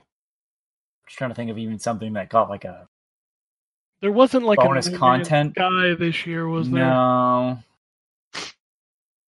No Man's Something Sky got like that. VR The last year. Battlefront 2 is a hell of a lot better than it was. I'll tell you that. I've heard. Yeah, like I booted that back up recently, and I was like, "Wow, this is really a hell of a lot better." Yeah, it's amazing what happens when you stop engaging. Like, just look, I'm no longer in love with Star Wars, but like people love Star Wars. Just let people have fun with Star Wars. Like, just let it be a thing. Like, it's an easy thing to do. Is just have people battle it out in Star Wars. Like it was, they just had to mess it up, but they fixed it. And yeah, give them credit where credit's due. Adam says, having only gotten my own personal PS4 in 2019, most of what I played was from prior years, but there was no way I was missing out on Crash Team Racing Nitro Fueled, a fantastic game to start with, but also remade to near perfection. Glad it's done so well. Bring on a new Crash in 20/21. There's actually a game that got a little bit more content throughout the year. It was Crash Team Racing. I don't know if it was better for the better, but there was more content added. It was weird because it was like it was only for that time. So like it would add stuff, but you had to get it during the time it was available, which I didn't like because I wasn't playing that game regularly. I did like the structure of it where like you level up this bar by doing different things in the game to unlock new items. I thought that was cool. But I felt like I missed it because I didn't. It's not like Overwatch where they run their events for 2 to 3 weeks and I'm playing it constantly. With Crash, I would play like 1 or 2 times during the event and I probably wouldn't unlock much of anything. But that's just on me for not playing it as much. As for a new Crash game, I mean, I'm assuming people want like old school Crash. Did you play the remaster? I'm not a fan of Crash Bandicoot. Okay. To me, like I totally understand why people like it, but I've just never been a fan of Crash Bandicoot. I don't like running towards the camera, and I know that's not that whole game, but it just was never. I was more of a Spyro guy, because I was young when those games came out, so Spyro being the collectathon is more interesting to me than playing something that was like Mario, which I played on my dad's Super Nintendo. So I understand why people love it. It just wasn't for me. And so when they remastered it, I was like, that looks really good. I have no interest. Yeah, you want to hear it? I'll tell you a funny story, an old man story. So when I was your age, Crash Bandicoot was kind of like the big shit when it came out. Uh-huh. I went to E3 in 1999. I was playing Spyro the Dragon, which was something new. It was a new game. As I was playing it, I was making a lot of references to Crash Bandicoot. Somebody walked up behind me and started asking me questions about how I felt about the game. Turns out that person was Ted Price. And I had a conversation with him about the difference between Spyro and Crash Bandicoot. Yeah. That's one of those cool moments where you're like, I met that guy. He's a cool dude. He's a really nice guy. But it's weird to have been there on the ground floor of Insomniac. Like, I had played Disruptor, and when I found out they made that, like, it was after I had talked to him, I was like, I love Disruptor. The game was so cool. But, this was their first kind of platformer-style game. Yeah, and I mean, it's very much we saw what Mario did, and we did our own thing with that. Yeah, absolutely. And that's not a bad thing. I mean, I love some of the stuff that Spyro did, which was making it more cinematic. I got all the trophies on the first game on the remaster. It's just with a new Crash Bandicoot. My only fear is that they do something like they did on the 360 or something and take it totally left field. Oh, but that was a different. And those I know, but you never know how it's going to be handled. No, you don't. I mean, they did a good job with the remaster and Crash Nitro Kart, so I would hope they would hand it to somebody who has love for the series. Toys for Bob? Toys for Bob did. Did they only do the Spyro? They did Spyro. God. It's Vicarious that did. Vicarious did the Crash Bandicoots, and then the Nitro Racing, I want to say what's the name of that company that also works for Activision? They did a couple Spider-Man games. Beanox? Enox did, Crash Nitro Kart. Yeah. Okay. Wow. Holy Yeah, shit. Beanox is a hell of a lot better than you give him credit for. Hey, it wasn't the fact that The Amazing Spider-Man was a bad game. It was that it was a bad movie. True. They did Shattered Dimensions. Shattered Dimensions was a good game, and then they were forced to make another game within a year based on that game that wasn't good, and that's because they didn't have any time. Oh, Curtis's games of the decade: Mass Effect 2, Neo, Lords of the Fallen, Far Cry 3, Ori and the Blind Forest, Bloodborne, Detroit Become Human, Dark Souls 3, The Surge, and Vampire. I don't know.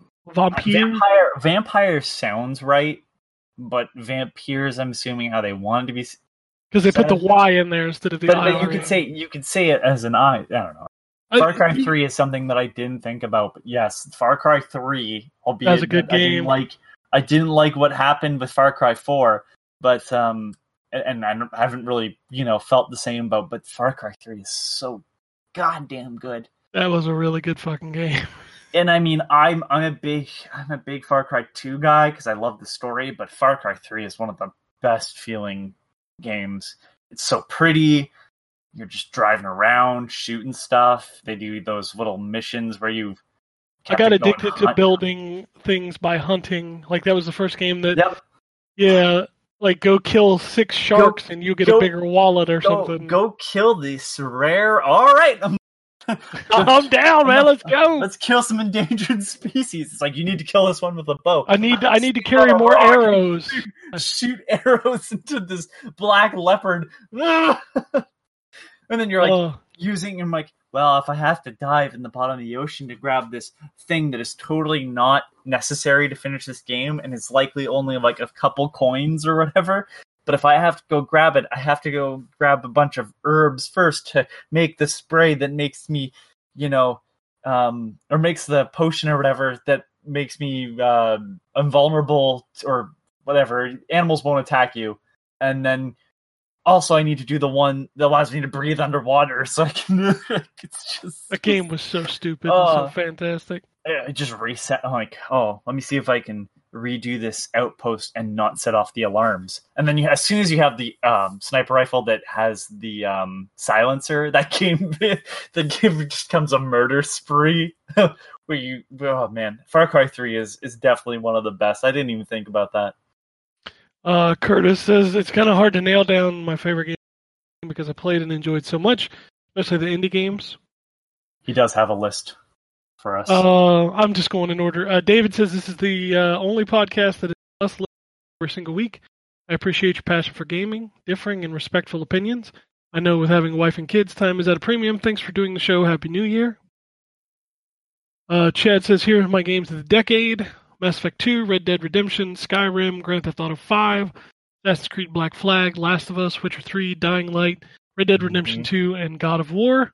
I like seeing that Dying Light. Now, I have a question because I wasn't... why Mass Effect 2? I just never... I'm like sorry, the Terminator 2 of Mass Effect. Okay. Alright, I'm just curious because it's just like, to me... Played Mass Effect 1, and I've played a little bit of 2, and I have 3, but... Mass Effect 2 was like... Mass Effect 1 was a great story, bad gameplay. Yeah. Mass Effect 2 was an incredible story and incredible gameplay. Okay. It's just so weird, because that's the one that comes up, and it's so weird for me to think about taking the middle of something and being like, this is great. Mass Effect 3 falls flat a little bit towards the end because they kind of... Well, I know that. Like, I didn't have as big an issue with the ending as most people did, but for everything you did, it felt kind of like a wet fart. Well, that's the only reason why I know, like, when people... It's the same issue I had with the Telltale games and stuff, and that's the reason why I felt pretty happy with Black Sad, because I know that there's at least a couple endings.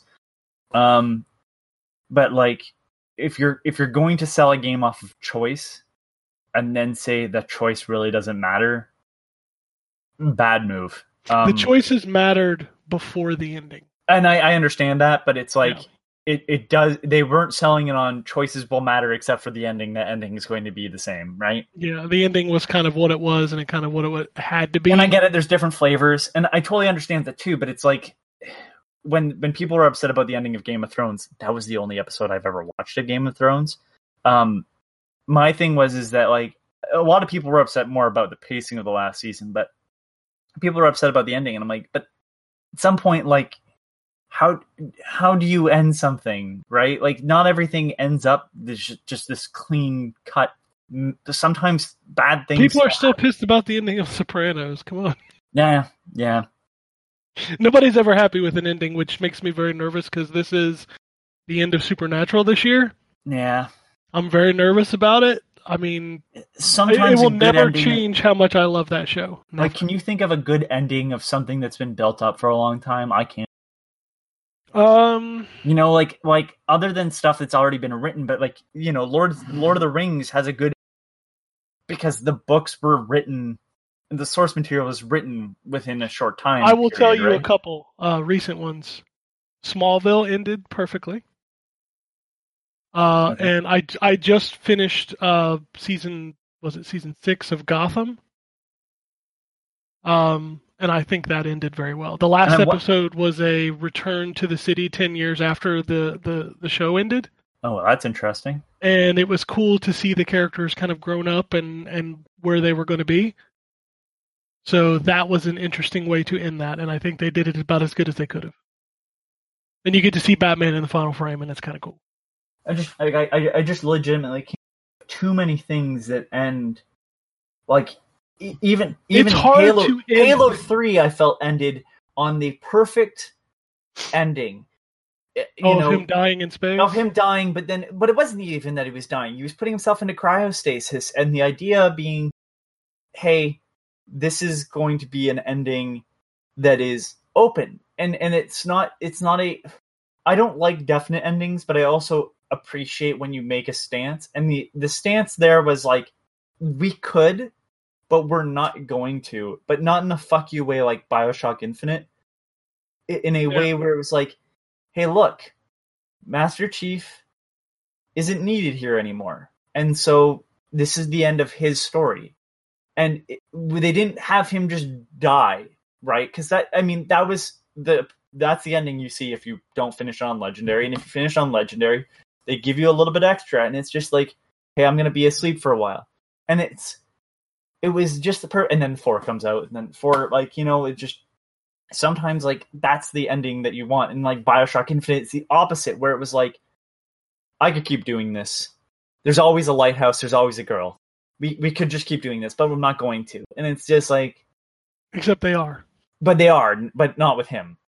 But it was just like, that's not the way you end something. You don't, like, whatever, fuck you to the audience. Like, I know you love this, and I could keep doing this forever, but no. Alright. Alright, Chad. It's just weird for me, that's all. Yeah.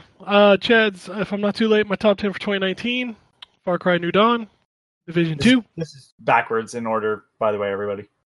I'm just reading as I go. I'm just saying. Control, The Outer Worlds, A Plague Tale, Jedi Fallen Order, Days Gone, Greedfall, Resident Evil 2, and Death Stranding. Note, I'm not a Kojima fanboy. I just liked it. Yeah, neither am I. I totally understand that. Also like to see is Greedfall coming up as much as it is. Did you end up playing A Plague Tale? I played through the tutorial. I haven't gotten back to it. Curtis, my game of the year list in random order: John Wick Hex, The Outer Worlds, Devil Engine, After Party, A Plague Tale, Shadows Die Twice, Untitled Goose Game, Iron Fury, Darksiders Genesis, and Disco Elysium. I want to say it's actually supposed to be Ion Fury. You might be right. Ion Maiden, yeah. Oh yeah, that's supposed to be coming to consoles this year. I want to play that. Oh, is it? Good, glad I didn't buy it. Sweet. Jeremy says, do you guys think PS5 will have backwards compatibility out of the gate, or will it be a delayed feature like Suspend was? Personally, that will decide whether I jump in on day one or wait. I have a backlog I don't want to lose. Yeah, I don't know. I think PS4 will be in the box. The fact that we can't remember if they've said it or not concerns me. I feel like they have. Yeah, but that's such a weird thing to say that I feel. Like that. I mean, I don't... I would hope. They haven't been out there like touting it like Microsoft has, so I don't... I just don't understand why you wouldn't. Curtis says, "Who is a fanboy? What makes a fanboy? What describes a fanboy? Does playing only Xbox, PlayStation, or Nintendo consoles make you a fanboy? Some say I am a fanboy for playing only PlayStation consoles. My reply to them is I go where the games are, so am I a fanboy? I didn't own an Xbox or 360. This is the tweet This is the tweet I was mentioning earlier. This is an easy question to answer because you're a fanboy if you just... If you defend shitty practices because you have bought the console, and you you're completely a fanboy. downplay other consoles. Yeah, Like, and you will know that everybody on the show has a preference. But I will not sit here and shit on other consoles because I prefer to play on Xbox. I just don't and do like that. like when and just to cover our asses, I suppose, like when we shit on the Switch, it's not the Switch that we have the issue with. It's the fact that publishers and the people that will fanatically buy the games and say, well, it's new to me, when it's, a game that's been sold $30 on every other console new or whatever, and then they're charging $60 or $70 or whatever for the Switch version. The fact that the term Switch tax exists, like, it's not the console that's the issue. It's why would you defend a shitty practice? If you overlook shitty things because you invested yourself into something, don't do that thing, because they don't owe you anything. They don't care.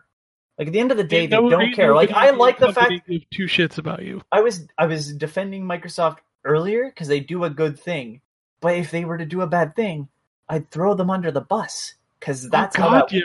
We ripped the shit out of Microsoft at the beginning of this generation with the whole How could you online not? check Oh, pre-owned game bullshit. What if we don't have good internet? I'll buy a 360. Fuck right off, dude.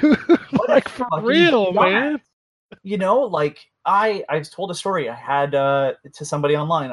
I was selling consoles when the Xbox One and PS4 came out. I had launch consoles up until the year after, because we couldn't move them. But boy, I sold out of PS4s on the regular. Oh yeah, when I went, And it's not to say that both we didn't have Xbox One sell. It was just I went to both midnight launches. There was like 10 people there for the Xbox. There was like 50 people there for the PS4, and there's no shock.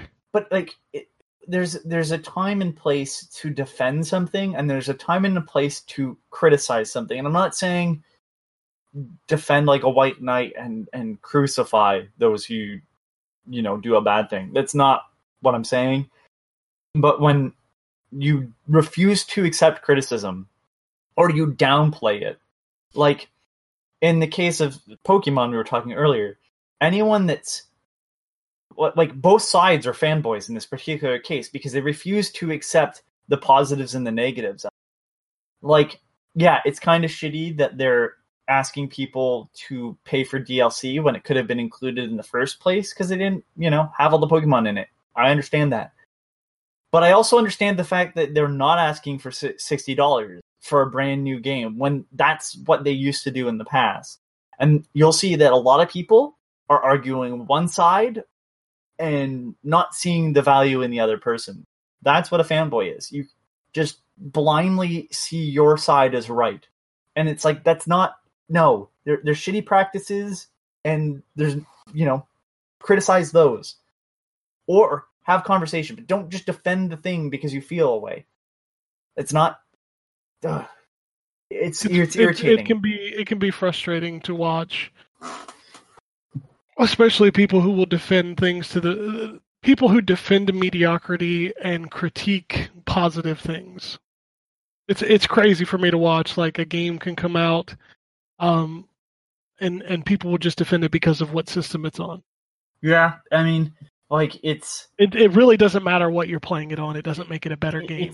It's weird because, like, even it happens in movies. Like, there's people out there that are saying, like, the Star Wars is fantastic. Like, no, like, you're allowed to like a thing and also see the flaws in it. And I don't know when it happened.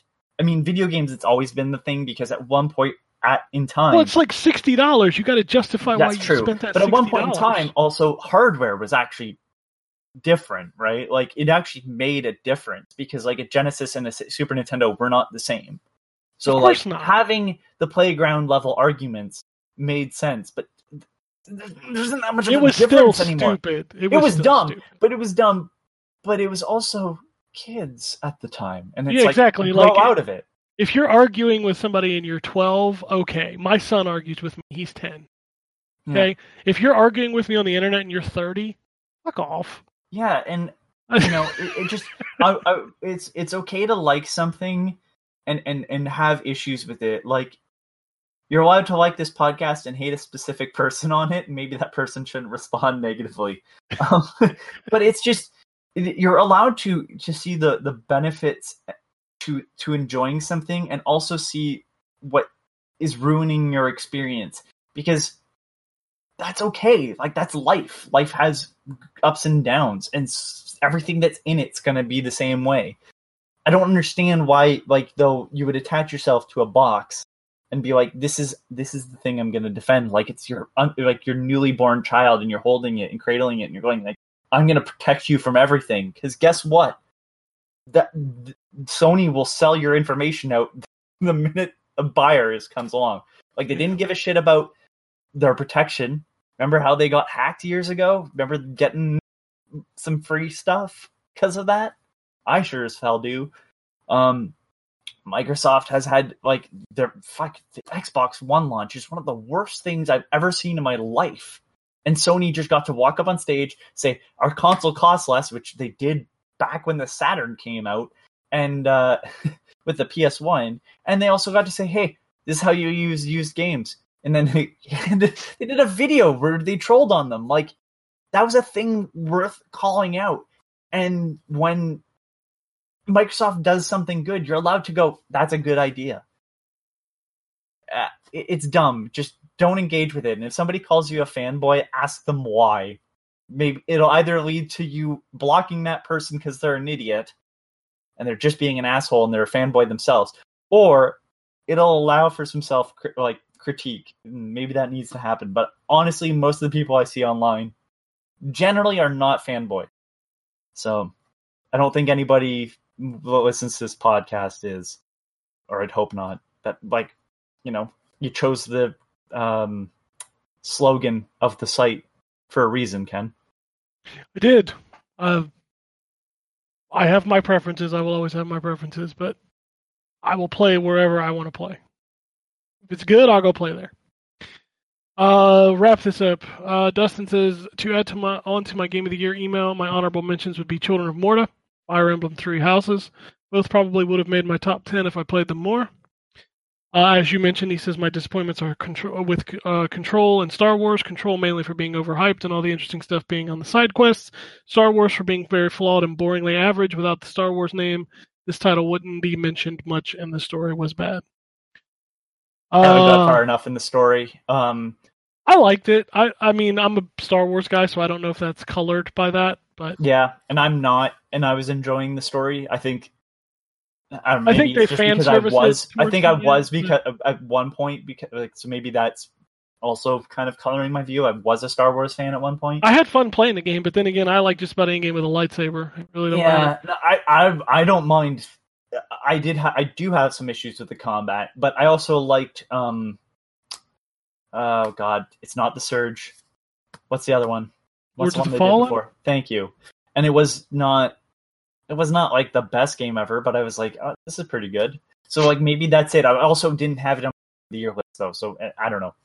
I don't know enough about the game still, because I do find it difficult, but I'm worried that if I turn the difficulty down, it's going to be too easy. It's a weird situation I'm in.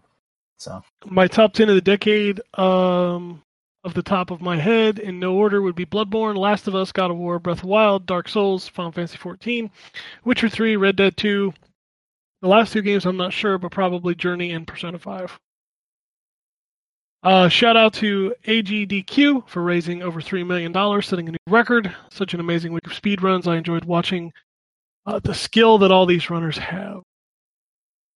What do you think of the DICE Awards nominating Goose Game and snubbing Sekiro and RE2? You're telling me the Goose Game is better than those two? Are they high? The Goose Game is not a great video game. It's just in the talk. I don't know what is Dice. It's like developer Okay. words. And I find that I the don't- Goose Game is fine. As someone that wanted to like the Goose Game and went and bought the fucking Goose Game,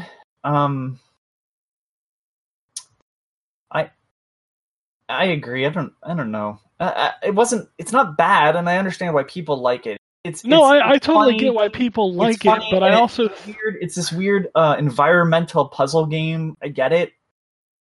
I just really think it's a zeitgeist kind of thing. I don't. Yeah, I mean, I don't get it. I don't get it. I don't understand why it's. I understand it's funny, and memes and all that stuff. I just didn't have fun But playing it really isn't like the best. Like, had this not been a goose, had this been a bunch of random mobs type of thing, would people be the same I level? don't- And it's like no, and like the fact that it's called Untitled Goose Game is like kind of like really twee, and like maybe that's the audience of Dice. I don't know. Like maybe that's the people that vote are really into like hipstery stuff. But I just couldn't. Like I like weird shit. And even I was like, this Goose Game's great. Like it's good, but I don't think it's one of the best games of the year at all. Yeah. I think there's something here, and I think it was a thing that came up a couple times this year in terms of games. There was that I can't remember the name of the game, but like environmental puzzles where they kind of just put you into a playground. And you solve puzzles by just kind of interacting with things. And you slowly build into like a mousetrap sort of scenario where it's like, I do this thing here, and I do this thing, and then I can do this thing, and then I hit my goal. That seemed to be a constant. Reventure, that's what it was called. Similar sort of aspect, and I think that was a better game. Very similar in the sense of like, you set out the morning, and then the whole purpose is to get the character killed in a new different way each time, and as you finish another one on the checklist, the idea is that you don't repeat yourself. And that was a better setup for a similar sort of gameplay than the Goose. And I get it, the Goose has a funny story kind of wrapping around it in the end, but like I just don't get it either. Yeah. And I bought it. Couple more tweets and we can get out of here. Yep. Playing through Pokemon and not hearing any voiceovers is pretty jarring right away, but you forget about it pretty quickly. Yeah, that was jarring for me. I still need to go back and play that game. I do. He says, I talked to my banker. I'm cleared for that massive loan I'm going to need for all those March games. Now if I can just get enough vacation time to play through them all. I'll tell you what, I recently just took a 2-week vacation from work, and it is so hard to go back to work. It's been years since I've taken that much time off. Really? So, I don't. That just shows you how crazy I am, because I can't. I haven't taken vacation in ages, man. I don't take vacation at all. I can't. I don't stand either. Being And off work I for a have long to. period of time. I need to keep going because like I need the flow of things to be constant. Yeah, it was very hard for me to go. But I also realize I'm a psychopath, so. Well, I had to use my vacation time. It was use it or lose it. Yeah, because they're not going to pay you out. No, they're not going to sucks. give. Yeah, so it's like that's kind of where I'm at too. So I like book off like a day now and then because I can't be out of the flow that long. Like 2 weekends in a row, say where it's like 2 long weekends. Just I hate it. Dude, it was so weird for me. I actually planned it smartly. So at the end of my vacation, I worked a Thursday and Friday, which I knew most people would be off. So it just kind of gave me 2 days to get back into my flow of working, 9 to 5. Smart. And then I started a full week this past week, and I was just like, whew, I got to kick the rust off. I also find I get really complacent and just end up not doing anything. Yep. Because I'm not fighting for time for enjoyment anymore. So no, I literally stayed up as late as I want and slept as late as I want. It was crazy. The final tweet says, anyone play Outer Wilds? I tried it, and it's not for me. I have tried to play this game twice. Okay, I have not. And judging by Dustin's tweet and your response, I have a feeling I'm going to not like this game either. And I've only heard good things, and I hear people talk about it, and I want to play it. And Another- then I play it, and I don't want to play it. But speaking of like what I was just saying, another game, big puzzle game with kind of like less direction, right? Like it's not the normal, like it's a big environment, and then you're supposed to put together the pieces and solve it. Yeah, So- it's literally a puzzle exploration game that doesn't really give direction, Yeah. and I just could not get into it. I've heard enough about it where I was like, oh, that sounds really interesting, but every time I I hear someone was talk about the super gameplay, interested. it sounds awful. Yeah, I was super interested in it. Like when I hear people talk about, they're like, "Oh, I did this and I did that," and I was like, "Oh God, I want to do that. I want to do that." And then I start playing it, and I'm like, "I don't want to play this." And it's not because it's bad; it's just not for me, you know. Yeah. So, sorry, my son just walked in to put the controller on the charger, and he has no tact. He just yells he's like yelling in the background. I'm like, dude, do you know my door's closed? I got my headphones on. Come on, man. Oh my god, that's That's what you got a 10-year-old, dude. That's what it is. it's so funny. You're like, my son just walked in the room, put the charger controller on the charger. He has no tact. He doesn't. He just walks in. I'm not his fucking parent. He's like like I'll hear him when I'm at work. Like I work from home, and my son is now homeschooled. So like during the day when he gets a break from his schooling, I'll hear him just run through the house I feel like screaming. this is a And I'm on a phone call with work people. Oh, who's the parent here? I'm just wondering. I'm looking for someone to blame. I'm just. He walks in and it's almost like he burps in my ear before the podcast starts too. I'm not sure who he would have learned that from, Ken. I don't know. I went and laid down in bed with him last night before he went to bed, and we were talking. Don't you fucking walk in and And put a charger. He just farted, Oh my god. and he just looked at me. He's like, "I smell it now. You got to smell it too." I about lost it. I was like, "God damn, this is my child." Yeah, holy shit! Wow. Okay, we're good to go. Perfect. Yeah, I'm raising him right. You know. Anyway, that is all the tweets. If you like to tweet us at N4G Podcast, you can shoot us an email. It's podcast@ztgd.com. That's the email address. You can. Don't try to contact Drew. He's not here, but he has no access to his Twitter. That's fantastic. Yeah, I got an email last night that said somebody had logged into the ZTGD Twitter account, and I texted him. I was like, "Hey, did you log into this, or did we get hacked?" And he's like, "No, I logged in. I got a new phone." I'm like, "Okay, cool." And then to find out that he lost access to his other Twitter account. He has access to the Phoenix Down one, so he'll be using that as his. Yeah, he's tweeting from that, and he also has access to the content account, but he doesn't have access to his personal account, which I think might be my favorite thing. I'm like, he's tweeted that from the Phoenix Down account, and I'm like, what happened between yesterday and today? Yeah, I got a new apparently he bought a new phone. I'm like, well, do you have access to your old phone? He's like, no, I traded in, and it's been wiped. Does Android not work the same as iPhone? I don't know what. Because whenever I buy a new iPhone, they literally just take my old phone and basically ghost should, it. but I don't know if assuming he still has a Samsung. He has a Galaxy S10, I think, is what he bought. Right. It should have. You would think, because if he bought a different, if he bought a different phone, like if he bought, so I don't know if it does it between, like it should between Galaxies, but I don't know if he had a different offshoot or something from Samsung. No, I'm pretty sure he had an old Galaxy. Right, I think so too. But yeah, if you had a different, necessarily, because obviously it's not the same. Like Samsung has their own version of Android. Yeah, Android's the operating system. I know how that stuff works. Yeah, but it's a different package. Like they package it differently with. Yeah. Like most of the phones do. Like most of them package, and you guys get access to different versions of Android, but based on carrier and all that shit. But Android he is should- just like to confusing. me, it's like he should have said something. Yeah, like, but how do you lose that? Like, I don't know. I That was stuff hoping just- I was hoping he would be here so I could make fun of him to his face. Like, just I tried helping him earlier, but it won't send an email to him to reset the password.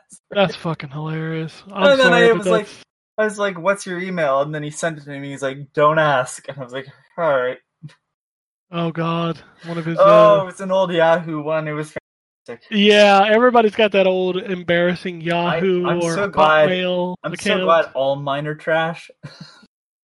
Yeah, I have an old Here's the worst part: is I have an old Hotmail account attached to my Xbox Live, and it's the only email domain that you can't change your email address for on Xbox Live. So I have to keep that email box open. Like I would have just switched closed mine it. over from my first to my second email a long time ago. So it's But they won't let you do it with a Hotmail account, which is Well, I hilarious. did. because I Hotmail had- doesn't even exist anymore. hold on, let me think. I want to say my first one was a Hotmail account, but this was 60 era that I switched over to a new. You can Live add account. a new one. No, You can, doesn't you have- mean a new live account is what you did? so I have a live.com email, right? But I had a Hotmail.com. but I had a hotmail.com one before. No, I've not And been I able to switched to switch a my live. Hotmail. I don't know if it's a thing you can do anymore. to be I've honest. got I don't think I have a Yahoo address. I never really used Yahoo email. No, I neither might did I. have one. The only time I've used the Yahoo email was to hack the PlayStation TV. So owning your own website, I have probably 50 email accounts. None of them can save Drew's Twitter. No, because I can't forward. Like I have all of your guys' emails to your personal accounts, but So if anybody listening, what I need you to do is I need you to tweet at Drew's account non-stop. So when he inevitably gets access to it again, somebody's gonna hear this Too and just hack his account and tweet a too bunch many- of racist shit or too many something. notification. You wouldn't know the difference if it was him or not. Oh, come You're on! here and I still doing the joke. Yeah, no. I mean, that's a pretty easy one to shut down at that point, though. Like, if That's someone true. hacks it, you can shut it down. Problem is that right now it's in limbo, no one's there. And they can't hack it because they can't get an email from it either. That's pretty They funny. can't, no one can access it. It's just a dead account on the internet. It's pretty funny. Uh, Anyway, it's 2020, y'all.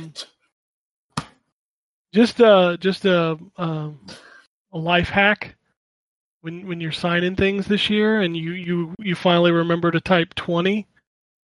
Make sure you type 2020 in full.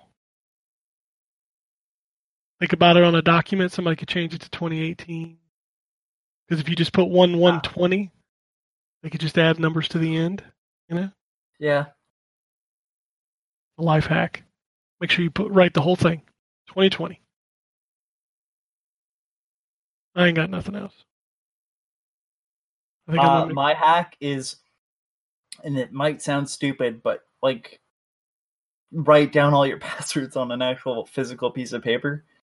Not the ones to important stuff, but like, hey, maybe if I want this Twitter account, or you do what I do and you put them on a special type of document that you can only read with a certain type of file reader, and you put it onto an SD card, and then you take that SD card out of your computer until you need to access a password because you forgot it. I got an idea. Let's just move to retinal scans or something because I can't remember all these passwords and special characters and numbers and That letters. brings And us to our sponsor, LastPass. No. Instead of being able to steal, nobody's sponsoring this fucking Yeah, no, that- podcast. I love when people use that sponsor on YouTube because all I can think of is like, remember one password for all your passwords. Oh, so they only have to steal that one password. They only to got to access steal the one. everything. It's fine. It's fine. I don't know. I work at a place where I have to update my password every 90 days. You want to talk about something that sucks because you can't use old passwords or anything containing old password names or numbers. Yep, I know that feeling. So I have to change Every that 90 days password too. every 90 days. So I come up with a formula, and I just use that formula. Yeah. It sucks. I hate fucking passwords. I hate Well, them. it's actually a security risk when they ask you to change your password as much as possible. I know. Because the password Everything gets is- weaker each time you do a new one. Everything is security. I'm so fucking tired of it.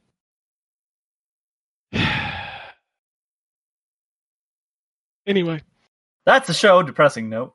2020, y'all, video games, new consoles, it's gonna happen, but until then, we're gonna play some games and talk about them, and Apparently old shit, and then we come on. And hopefully these Video games fuckers that suck. do this podcast will be back next week. Who knows? Yeah. Well, I vamped as much as possible. Yeah, well, it You still got a lasted full 2 show. hours. Yeah, well, I said I vamped as much as possible, Ken. All right, we out. Peace, precious bye. Alrighty. And it goes something like this. Epic fail.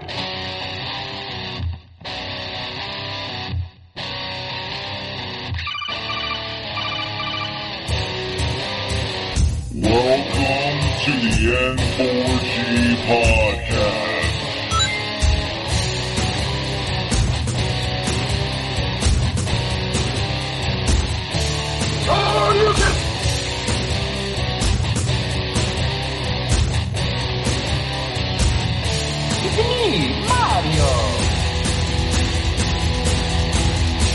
Zero tolerance. This is going to be a very interesting episode. Gather time. Greetings, programs. I got lost trying to find my way to the secret underground N4G Radio lair. The Wombat. And Always being angry. Killer Wolverine.